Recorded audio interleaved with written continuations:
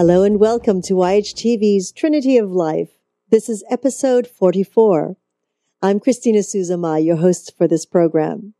Thank you so much for joining me again as I continue to explore the wonderful world of healing arts, meditation, therapies, and the many modalities of helping us find balance in our individual journeys.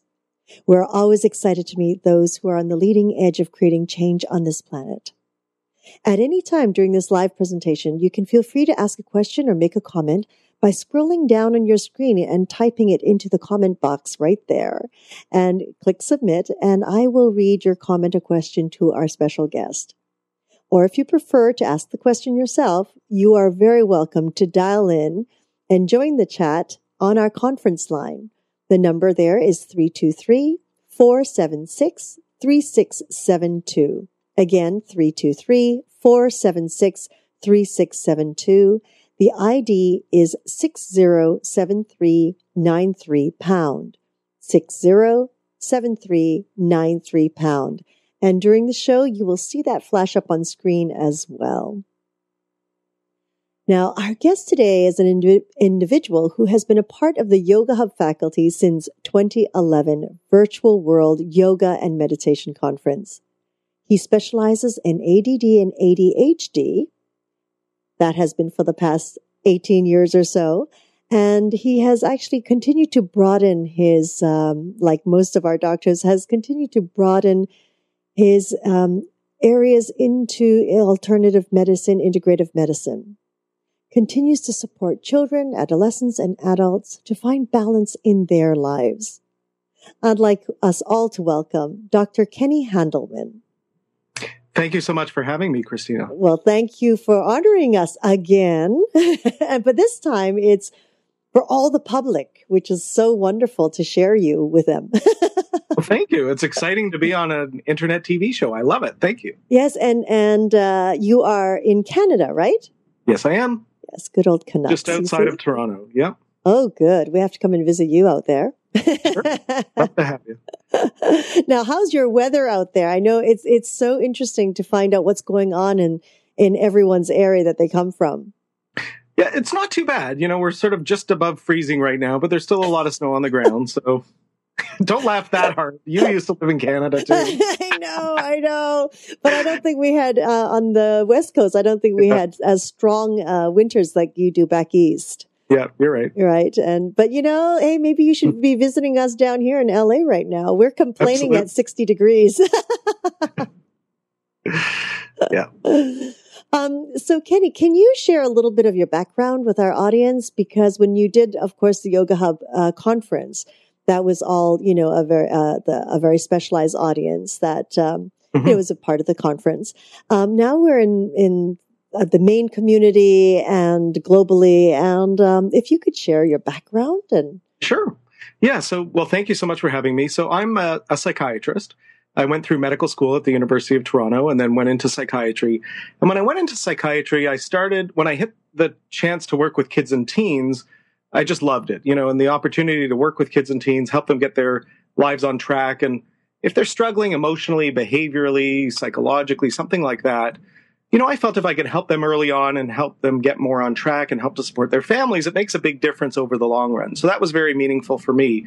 So I specialized in child and adolescent psychiatry, and ADHD is just so, prominent and so common in child and adolescent psychiatry. So I started doing a lot of work with ADHD.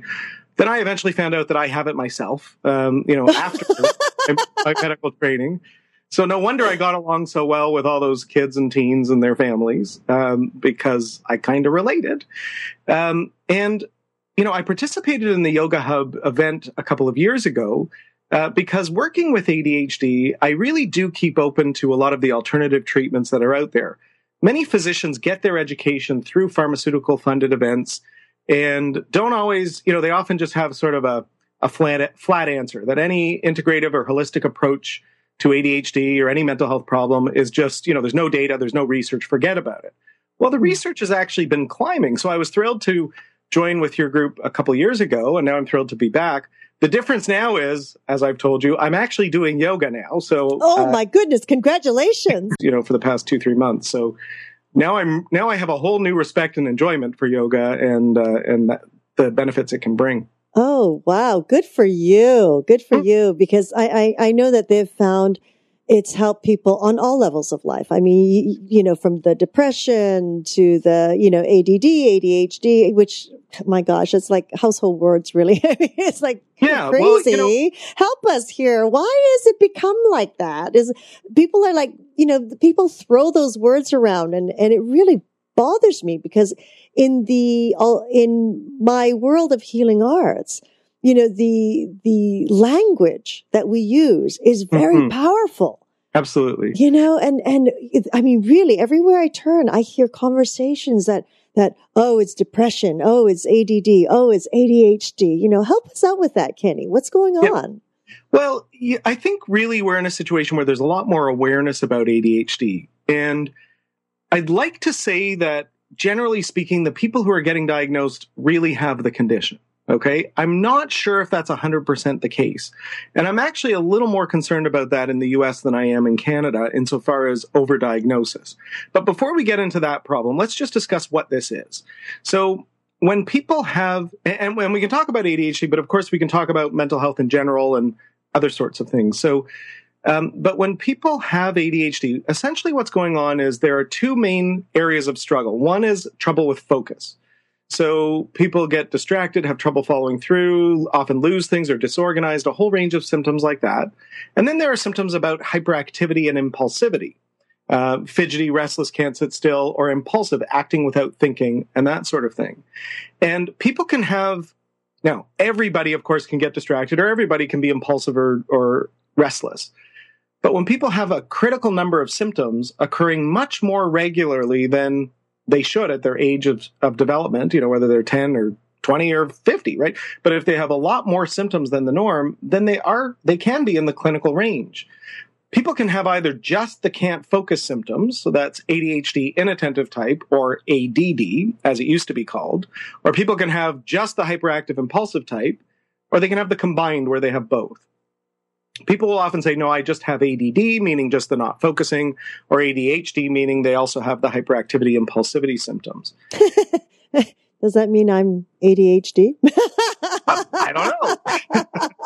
Why? Are you fidgety and restless? I bounce on my ball all the time. That's probably just healthy, right? It's a good point because everybody has some symptoms.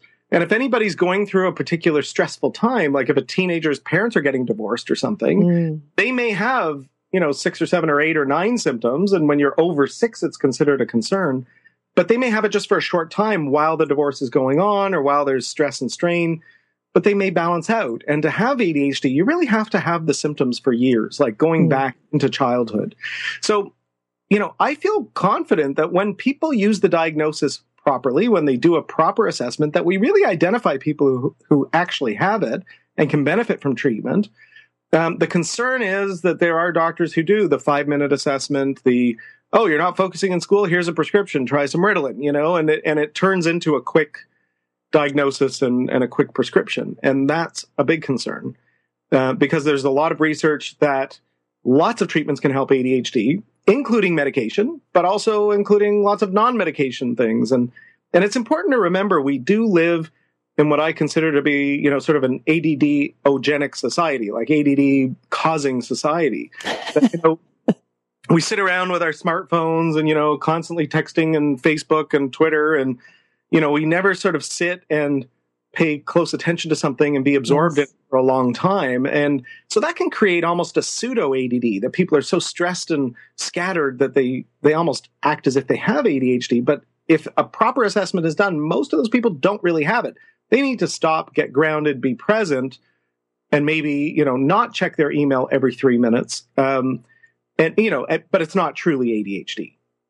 That's a great point because, we are in this whole technology age right now where, people don't even look up to cross the street or walk through a parking lot. It's quite amazing. It's like, hello, anybody home? The thing I find most sort of funny and disturbing at the same time is when I go into a public men's room I see men standing in the John with their cell phone in one hand and busy with their other hand. It's like, can you not take like 30 seconds to go to the bathroom without checking your email or Twitter or something?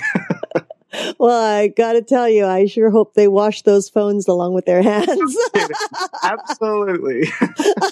Now you've got me a little bit, borrowing someone's phone or something. I'm a little bit hesitant now. Sanitize, right?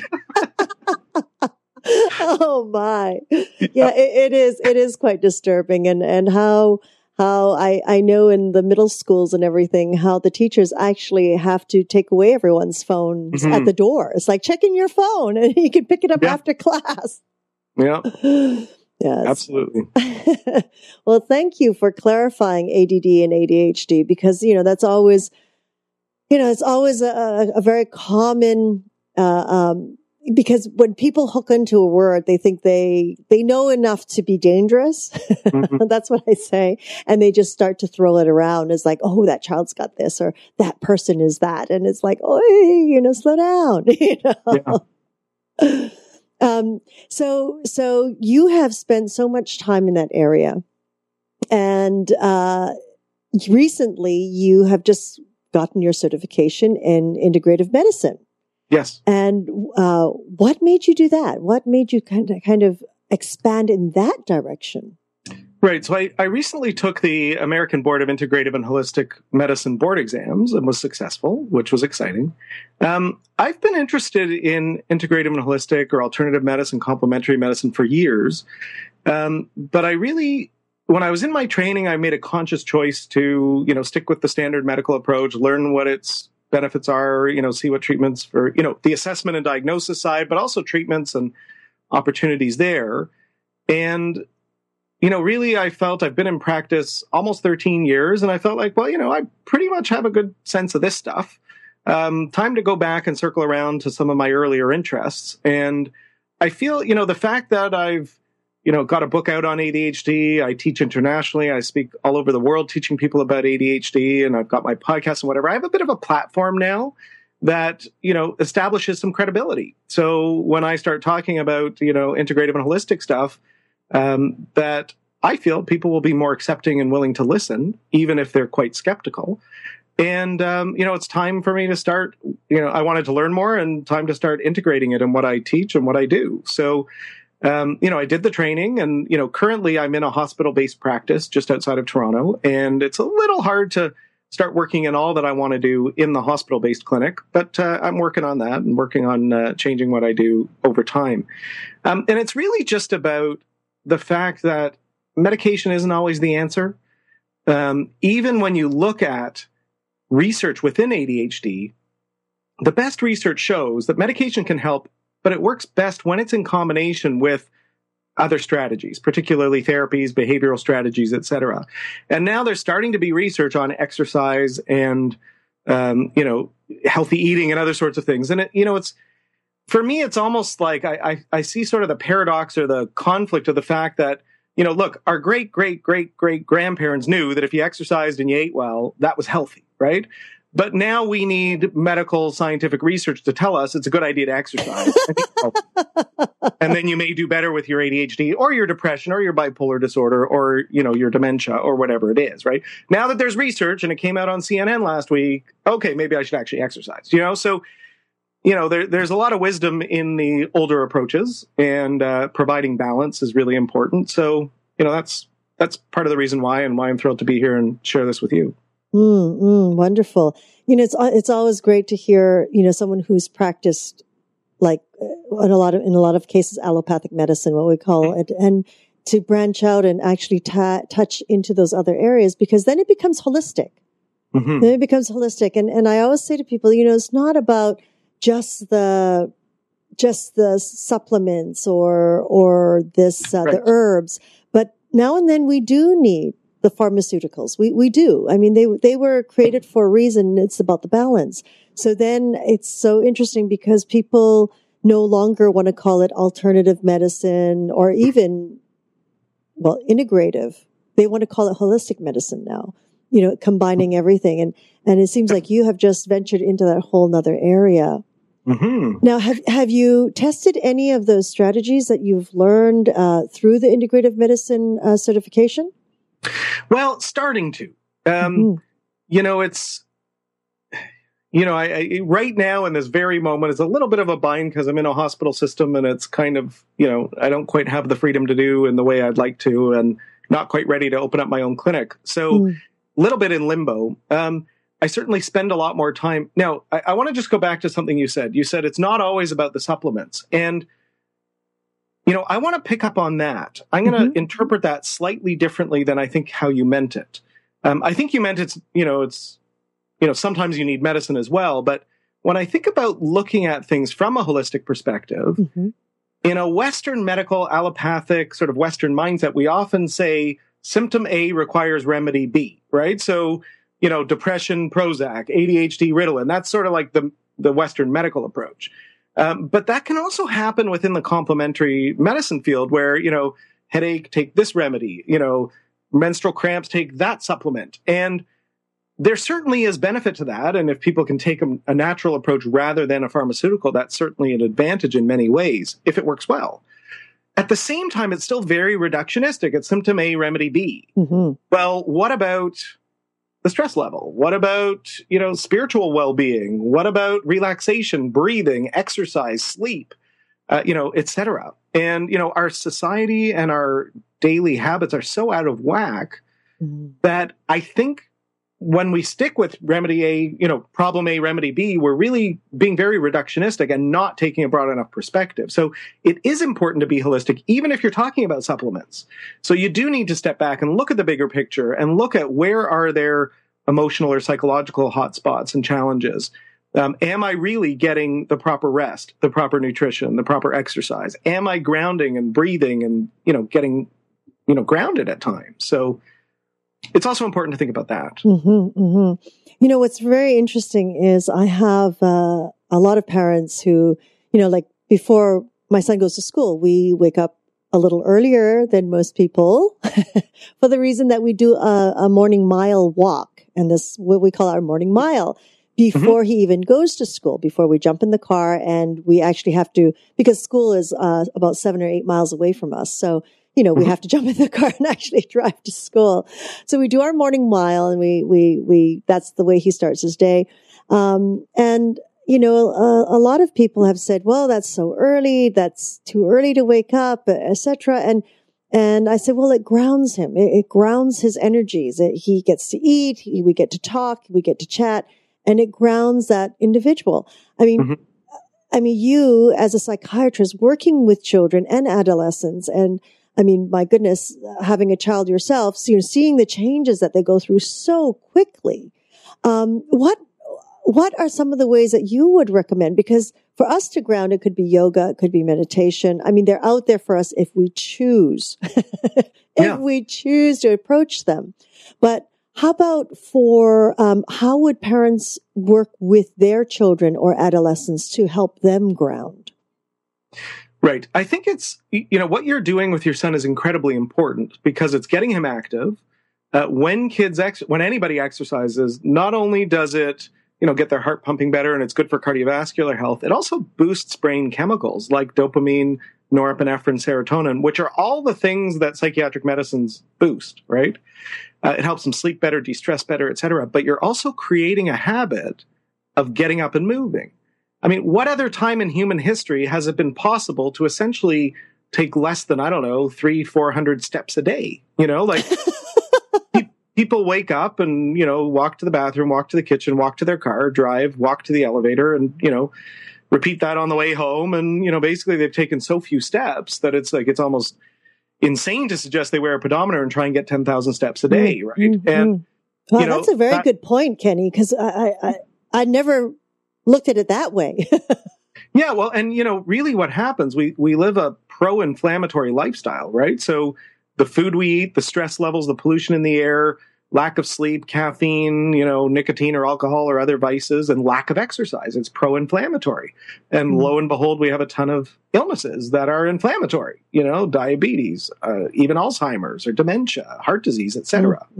Anyways, coming back to your question. So your question was, what can parents do to help their kids? Well, it's whatever works in their family that appeals to their child as well. So for your family, you said it early that he, early on in his life, that he gets up and he goes for a walk and he exercises, and this is part of our routine. That's outstanding, because at some point it's going to get so ingrained in him that if he goes through a phase, maybe in his adolescence or whatever, where he doesn't go for a walk in the morning, it's always going to feel like that's true north. That's where I should be going and what I should be doing. Now, if parents are listening to this and their kids are 12 or 15 or 18 and they haven't done that, that's no problem. But it is worth looking at getting some exercise. Now, sometimes kids love, I'm in Canada, hockey, right? Hockey teams or soccer teams, or, they get involved in track and field. Even kids with ADHD and behavior problems often do great in karate or martial arts, because they're often quite structured, and sensei can, sort of keep them right on track and things like that. But it could be bike riding or skateboarding or whatever it is. But I think it's worth having something in the week, a few times a week, where they're up and moving and going. If it's yoga, wonderful. If it's walking, no problem. If it's hiking in the woods, if it's doing treasure hunts, whatever it is, something to get moving. I think it's worth getting regular bedtime routines. And that most families do this pretty well, but sometimes people struggle with their kids. But it's worth sticking to it and holding it. And if you're having trouble with your child when they're 8 or 10, when they're 14 or 16, they're going to be pushing a lot more. And the other thing is it's worth establishing some limits around screen time. And it's worth starting it early. It's so common that I see kids in my office where, teenagers, where their parents say, he will be on that Xbox for 8 hours every night if I let him. And on weekends, 12 or 14 hours. It's like he almost doesn't even want to get up to go to the bathroom. I've heard that too. And it's, I like video games and I can get a little addicted myself. And, the parents often are surprised when I can talk to their kid about Call of Duty Black Ops 2 with some knowledge, experience. They're often thinking, we're going to go to the doctor. He's going to tell you to stop playing video games. They're bad for you. And instead I'm like, well, what level are you? And what's your favorite gun? And, oh yeah, I'm only 2nd prestige. Oh, you're 5th. Wow, you're good. The parent's jaw hits the floor. And then, I play it because I love it, but it also gives me some credibility when I'm talking to the teen, when I say, look, it's fine to play. It's fun. But you also have to shut it off. You also have to get to bed at a decent time. You can't yell at your parents every time they tell you to shut it off and do some homework or go to sleep. Sometimes kids get into rages, throwing their controllers and losing their tempers. And sometimes they just don't do anything. And they say, I'm socializing. Well, it's true. They have a little headset. They're talking to their friends. They're playing with kids they know. But that's not the same as socializing, like seeing them in real life, face to face. It's not the same as going out and taking a deep breath of fresh air in green space. Well, heaven forbid type of thing, right? So, and there was actually a study when I was taking the integrative medicine training courses. There was a study done that looked at kids, playing in a concrete playground versus kids playing in a green space. And there were much more health benefits when kids were playing in a green space. Now, it was one study. There were some design flaws. But again, we come back to the sort of like our great-great-grandparents' wisdom. Get outside and, be in nature, there's something grounding about it. So, I think it's worth families looking at these things, working on them, and starting them reasonably early. So you set a standard in your home. If the standard has been, we don't really exercise at all, and now your child is 20, what's the chance they're going to be exercising on their own when they're in charge of themselves? A lot less than if you've established some routines that bedtime's important, nutrition's important, exercise is important. And that's so great that you're saying this, because it's true. I see a lot of parents also who are pushing their teens to do something like exercise, and they themselves don't even do it. Right. Wait a minute. How do you expect your child to want to do it when you both are sitting here on the couch, on the television, kind of going, get on the treadmill, and no one else is moving? That's not fair. And that's been the wonderful gift. My daughter said, well, let's do yoga. And I said, well, she really wanted to do it and asked if I'd do it with her. And I said, okay, well, I don't know. I don't know if I'm interested in yoga, but okay. And, as it turns out, I really like it. And it's a wonderful thing to be able to do it with my daughter. And she's 13, so I got to be glad that she wants to spend some time with me. Oh, yeah. Not sure how much longer that's going to last for. Hopefully a long time. But, there may be a few years in there where, I may not be at the top of the priority list. So. But how great. I mean, something in her innately told her it would be a good thing with all her hormones going at 13 and Yeah. all the peer pressure and everything. And she chooses yoga. Oh my gosh, what a gift. And then a gift to you. Absolutely. It has been. Absolutely. I get a bit sore. These days, it's mostly my shoulders and shoulder blades, but yeah, it's great. Yeah, those downward facing dogs, right? yeah, and the upward dogs. You know what I mean? Oh, that's so wonderful to hear that. And the great part about it, kudos to you, because you went with her. You actually supported that and went, whereas I see so many around going, okay, you go, I'll pay for it, you go. Yeah, but I'm on my own sort of healing process. I got to get in better shape. I got to take better care of myself. And, part of that is bringing things into balance, like having had ADD and not knowing it for many years and, working really hard. And my wife's got some medical challenges and, lots of stress in life. Right. And it is really important to establish some routines, get some exercise going, work on diet and everything else. I'm going through it myself. I'm thrilled I'm doing it with my daughter. I mean, it's a wonderful gift. That's wonderful. So Kenny, this, as we speak, I know that the time ticks and goes by so quickly. You have written a book, Attention Difference Disorder, which I was intrigued by the title, and I just really loved the title. I really did, because, it's not attention deficit disorder. You have chosen to call it attention difference disorder. Can you talk a little bit about that and why you chose that title? Right. So first of all, on face value, when I'm working with families and, I'm doing assessment and I say, look, your child or teen has ADHD. Oftentimes the parents will say something like, how can you say he has an attention deficit when in fact he could play Xbox for 12 hours if I let him? He can focus. He doesn't have a deficit in his ability to pay attention.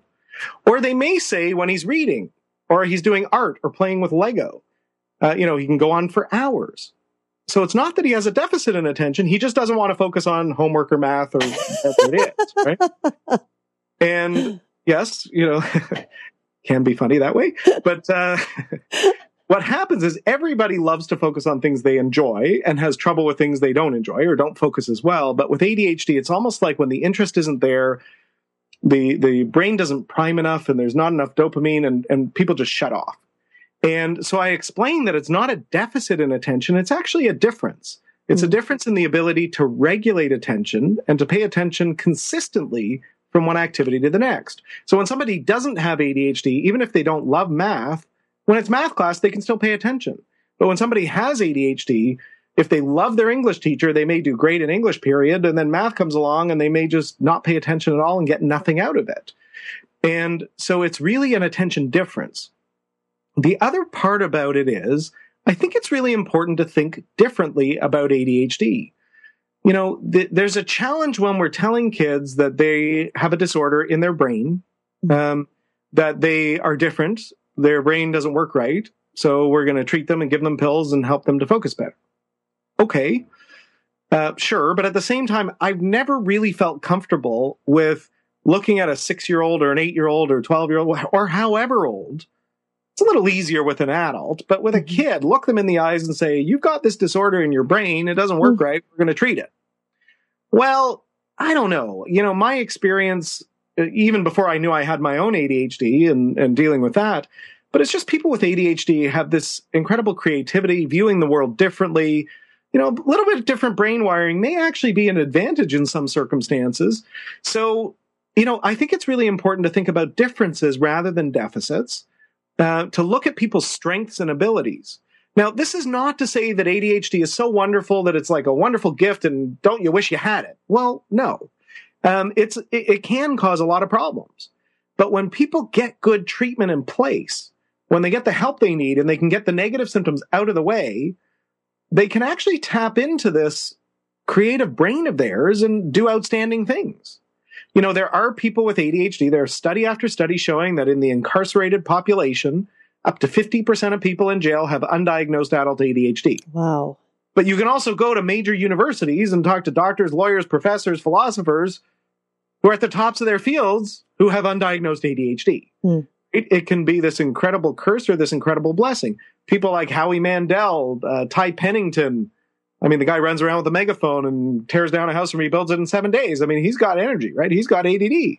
Adam Levine from Maroon 5, Sir Richard Branson. There's a lot of people who've come forward and shared about their ADHD. Michael Phelps as well. And I think that's wonderful to give kids a message. This doesn't mean I've got some brain issue and I'm no good and I'm never going to be okay. Well, no, you can do outstanding things. So it's important to have a different message as well. Mm-hmm. Mm-hmm.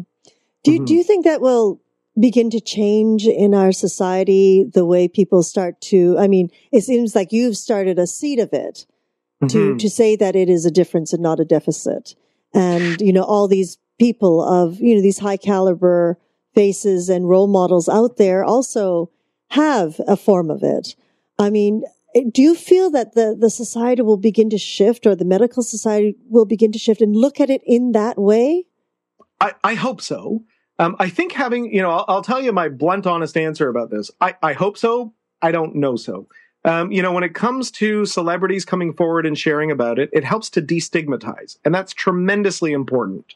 So when kids, teens, or their families are dealing with this, they're not dealing with tremendous guilt and shame related to it. They're just going about getting some treatment because, hey, if Howie Mandel has this and I have it, well, hey, that's pretty cool, right? So I think it helps destigmatize. At the same time, we can't undermine the importance of health insurance, diagnostic codes, and payment for, for treatment and disability and medications and insurance.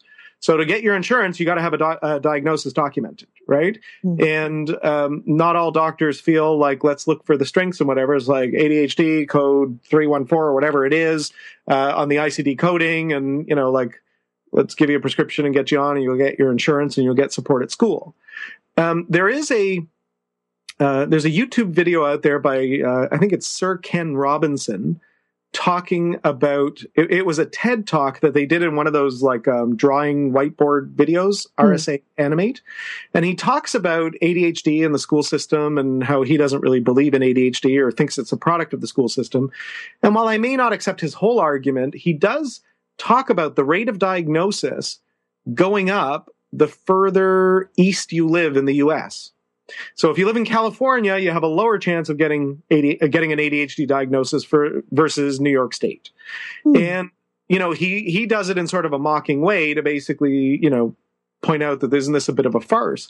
Well, I was at a lecture about 6 months ago where an expert was talking about the different school requirements to get help.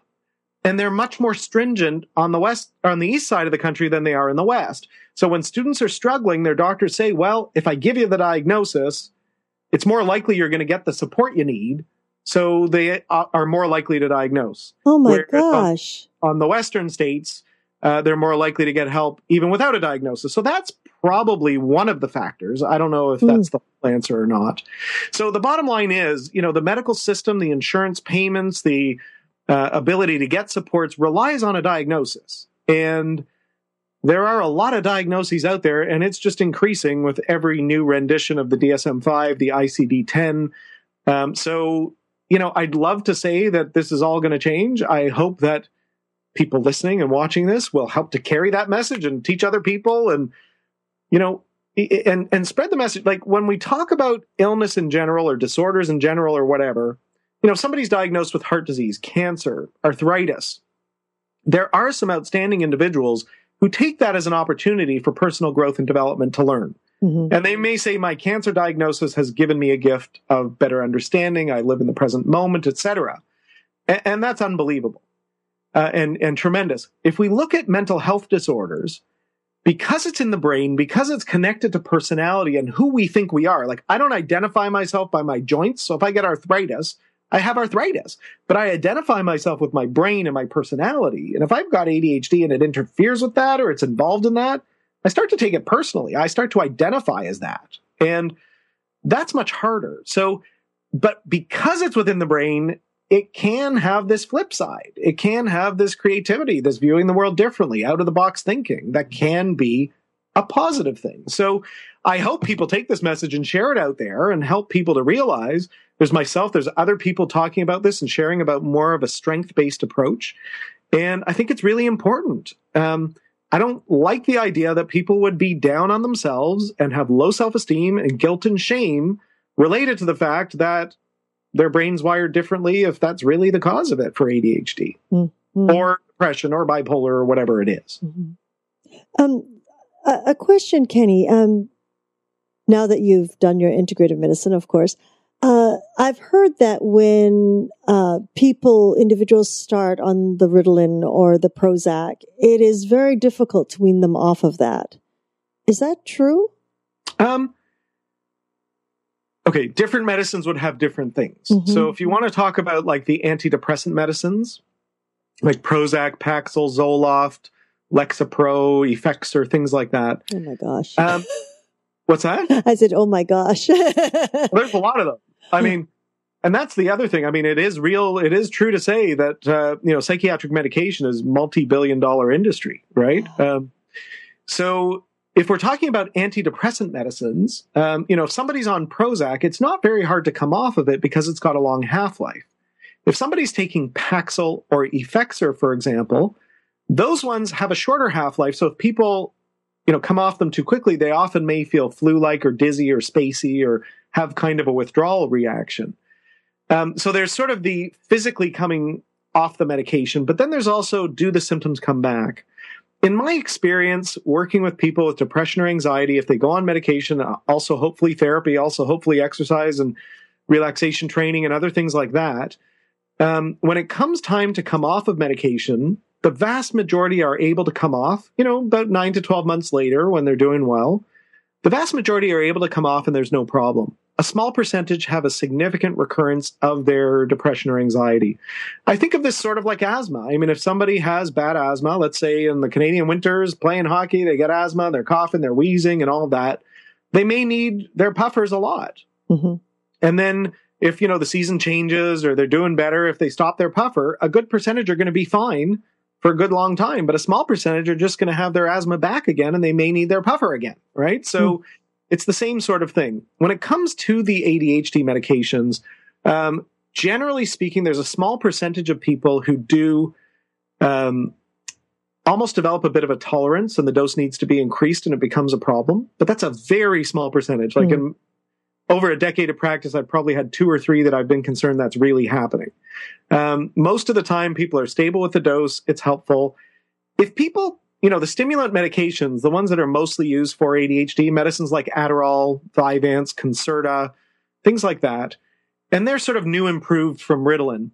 If people stop them, and many people do, people don't always stick with their medicine, obviously. They may feel a bit more tired for a couple of days because it often increases energy a little bit during the day. And it may cause a little bit of insomnia. So they may feel a little more tired. They may be a little more hungry because medicines can lower appetite. But generally, they don't go through, major withdrawals. But I will tell you, if the ADHD medicine is helping and they stop it, they don't focus well anymore and their ADHD is there. Sort of like I'm wearing these glasses to see. If I take my glasses off, my eyes are blurry still. No matter how many years I wear the glasses for, my eyes don't automatically fix themselves. And, for many people with ADHD, it is a lifelong thing. So, for my own ADHD treatment, I take a low dose of ADHD medicine. I find it helpful. It makes a difference. It does give me a little bit of side effects. It's a little bit harder to fall asleep at night, but I'm still okay. And I'm doing some exercise, working on sleep and lifestyle things as well. So, but if by chance I happen to forget a dose, which almost never happens, I do feel a little more tired that day, but it's not like I'm going through withdrawal, if that makes sense. A question had come in here for you, asking, are there herbal remedies? Right. There are some.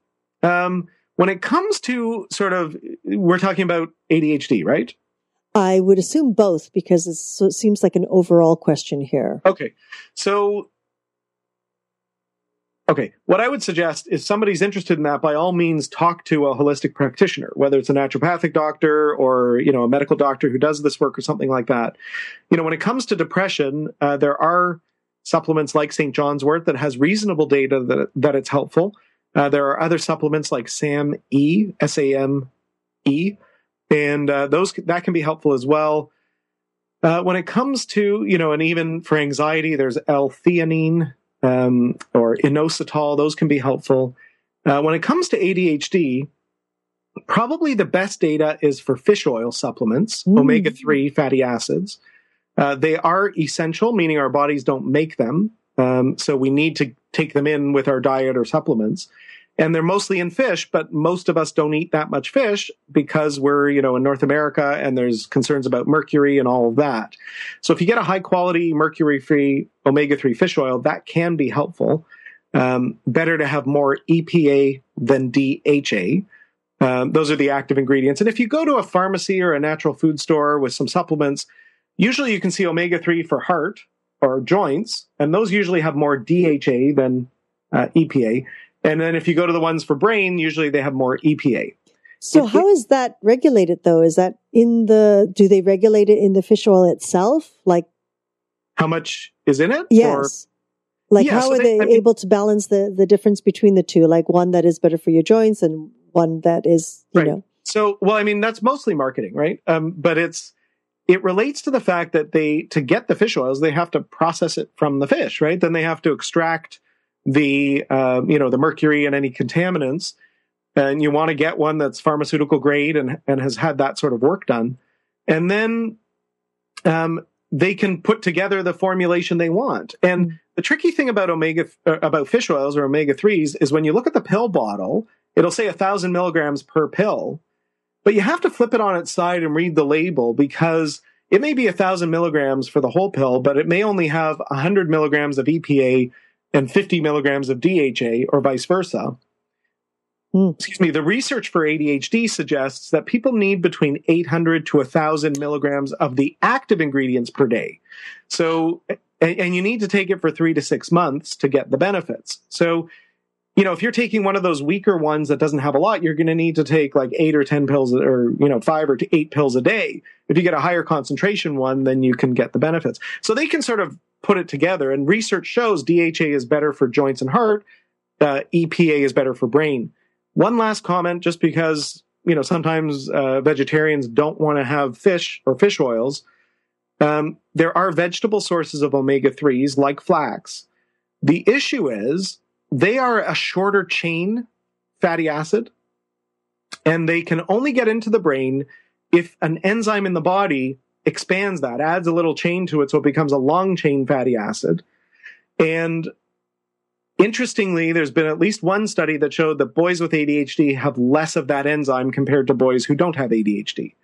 So it's probably worth for ADHD, assuming your diet and beliefs allow it, to take actual fish oils rather than the vegetable source. The vegetable sources are very healthy. They're anti-inflammatory. They're good for the heart and the joints and health overall. Probably good for the brain too, insofar as dementia and Alzheimer's. But when it comes to ADHD, it's better to have the fish oils themselves. That's really interesting. Now, with the flax oil, does it also have the balance of the EPA and DHA? That's a great question. I don't know the answer. I know it has both. I think it may actually have more, I think it's ALA. Which your body then converts. I'd have to go back and look at the science. It's one of those sort of biochemistry, diagrams where, ALA gets converted to this, gets converted to that, and broken down. But I think it's more ALA, and it may be a little more predominance of DHA. I'm not 100%. I'd have to double check. Interesting. But our bodies naturally don't actually take it in, absorb it in as well as a fish oil. To get into the brain, correct. Now, I think if people want to take flax or want to take a vegetable-based one, it's still anti-inflammatory. It's still good for you. It's still healthy. And that may improve ADHD. But if you actually look at randomized controlled trials where people got either fish oils or a placebo and they didn't know which they were getting, omega-3s fish oils have data that they're helpful. Isn't that interesting? As I was growing up, my father believed in cod liver oil. Right. And not in a pill form in those days. Right. Well, and the oils are better absorbed and you'll get more out of them. The issue is, if you're talking about the liver of a cod, what does most of the detoxifying for our bodies? That's our livers, right? So if the cod's floating around in some river or ocean with a lot of pollution, it's going to concentrate and accumulate in the liver. So If you were going to take cod liver oil now, I'm not saying you are, that's your story. But if somebody was going to take it now, you'd really want to make sure it's gone through stringent testing from a reliable source, that you've cleared the pollution out of it. Yes. Well, with everything now, including our food, our vegetables, we have to be so. I mean, you can only be cautious to a certain point, but still, it's. Well, let me tell you something about food. There was a big study.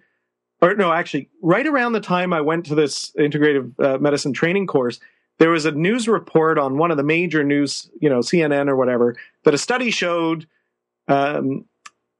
organic foods had no increased nutritional value compared to conventional foods.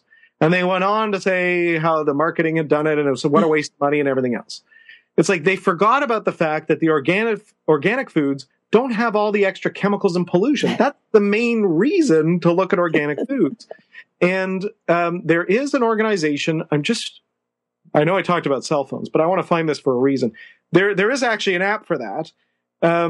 There is an organization that looks at foods that are a problem that have a lot of pollution, and they published the Dirty Dozen.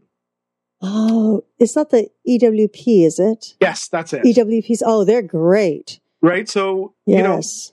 For families that are, not sure about going fully organic or whatever, if you're looking at what you can do, and there's an app, right? I have it on my Android right here. It's the Dirty Dozen, and it lists, so apples.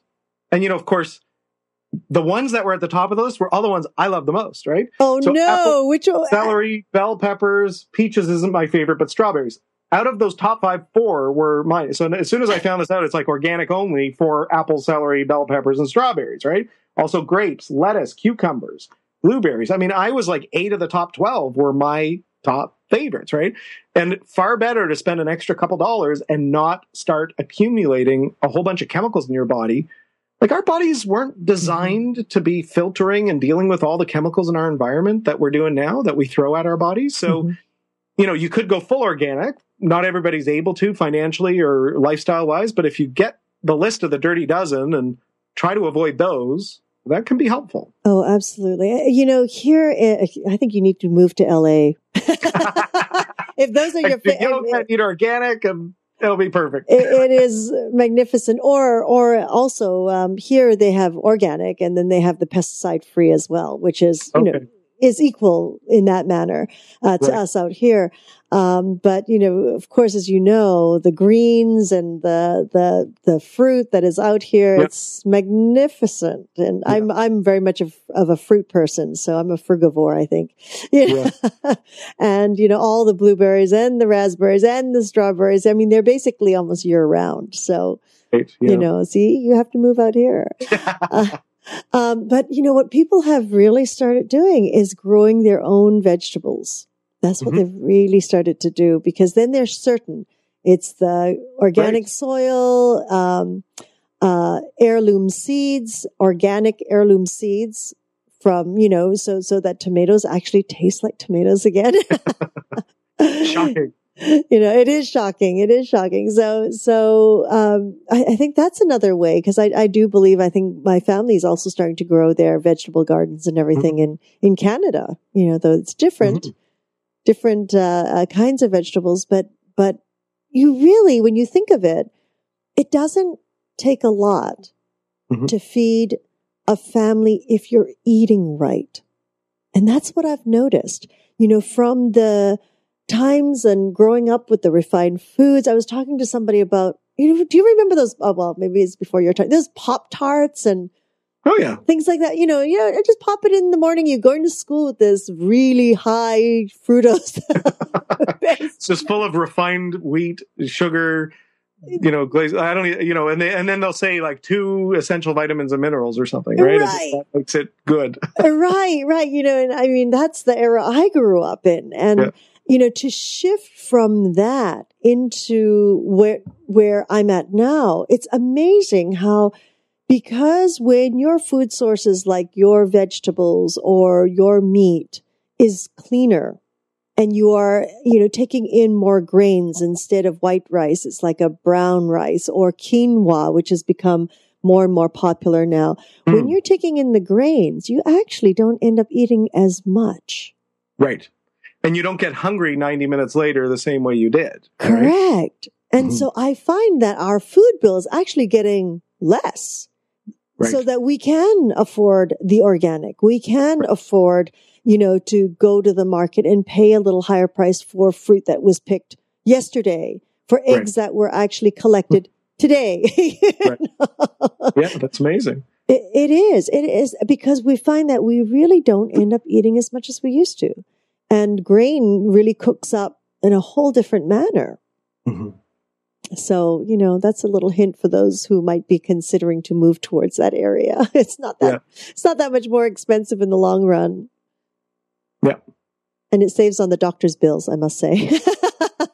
Yeah, well, that's the ultimate thing. And, the unfortunate thing is most people wait until a catastrophic medical illness till they start to take care of things. Yes. And really, what develops the catastrophic medical illness? It's really day after day, week after week, year after year, decade after decade of not taking enough care. So yes, little changes. Mm-hmm. Choosing 4 or 5 of the foods off the dirty dozen list and getting them organic or pesticide free can make a difference. Mm-hmm. Eating more grains instead of refined sugars, exercising regularly makes a big difference. So between all that, you recommend for your clients, your patients, your clients, and those out there who are listening, it's really about, on all levels, is what we call, the balance of body, mind, spirit. Because I also heard you mention that word, the spiritual practice, which I always have to clarify that because a lot of people think that means a religion. Right. An organized religion, which a spiritual practice, is not that. It is a practice. Right. So you recommend that now to your patients and clients? I do. I talk about, lifestyle insofar as diet, sleep, exercise. Insofar as the spiritual side, I'm not always addressing that with the teens I'm working with in that, but I do think it is important, and many families do think of it as, are we going to church? Well, for some people, going to church is a spiritual experience, and for some people it isn't. And, it may just be about who has the nicest dress or the nicest car out front of the building. And, so, and I'm not trying to criticize anything or anybody, right?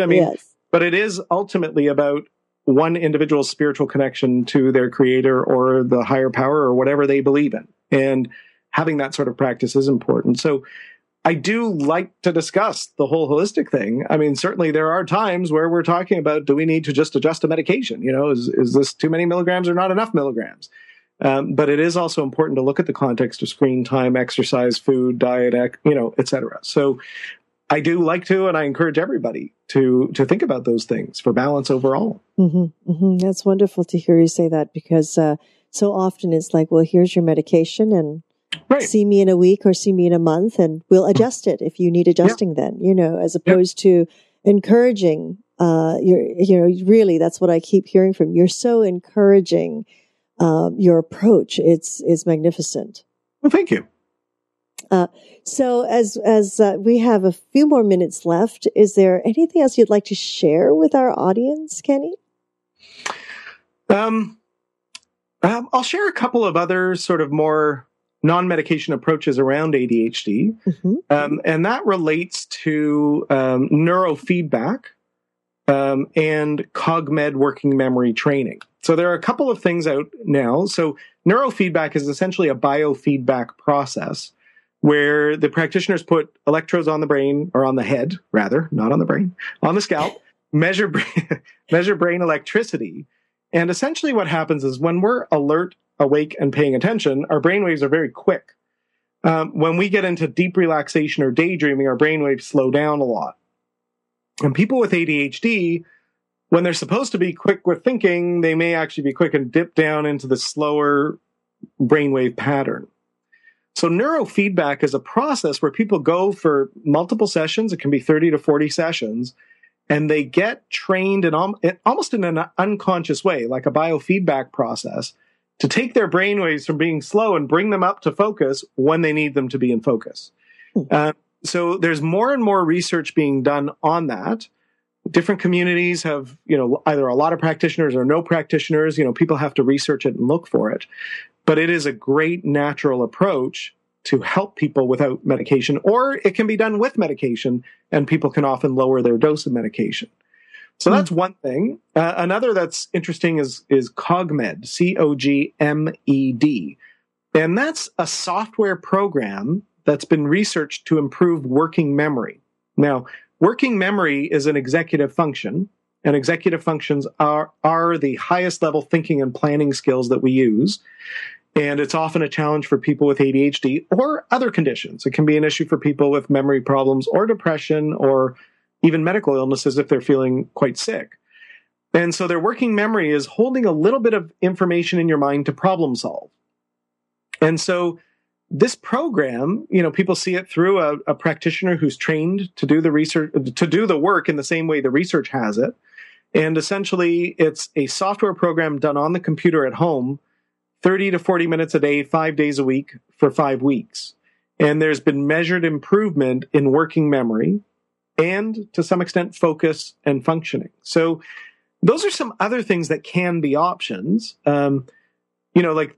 I always think, what are the side effects, right? I mean, if somebody's taking a medication, there's a chance that there's headaches or stomach aches or not sleeping or other things like that. When somebody's using something like neurofeedback or CogMed, they're not really going to get stomach aches or trouble sleeping. Probably not going to get headaches from it. But they do have to spend time and they do have to spend money. And even if a treatment works 90% of the time, if you're in the 10% it doesn't work for, most of the time you can't get a money-back guarantee. So people need to do their research and be aware of it. Ask the tough questions. Ask for research-based material, not just testimonials where people talk about how great it was with their child. That's useful and helpful, but it's even better if you can see that there's research done in peer-reviewed journals proving the treatment helps. But if you gather all your information and say, you know what, I'm willing to invest the time and invest the money because I think this may help, it's worth considering and trying those treatments. Mm-hmm. Hey, tell me, is there groups like that they would be testing certain exercises on that people could get involved with? Like when you're doing the study period? Could people get into clinical trials? Yes, clinical trials. It would really depend locally what's going on. I mean, most medical schools do have some researchers, but, I know in Toronto, there's nobody doing research in, University of Toronto is one of Canada's biggest medical schools, whatever. There's nobody doing research on neurofeedback, for example. So, I'm not sure, people would have to see, they'd have to connect with local resources. Mm-hmm, mm-hmm. And see what's out there. Yeah. Wonderful. Well, thank you so much, Dr. Kenny Handelman. You're just a wealth of information. I know that there's certain areas that you could go on and on about as well.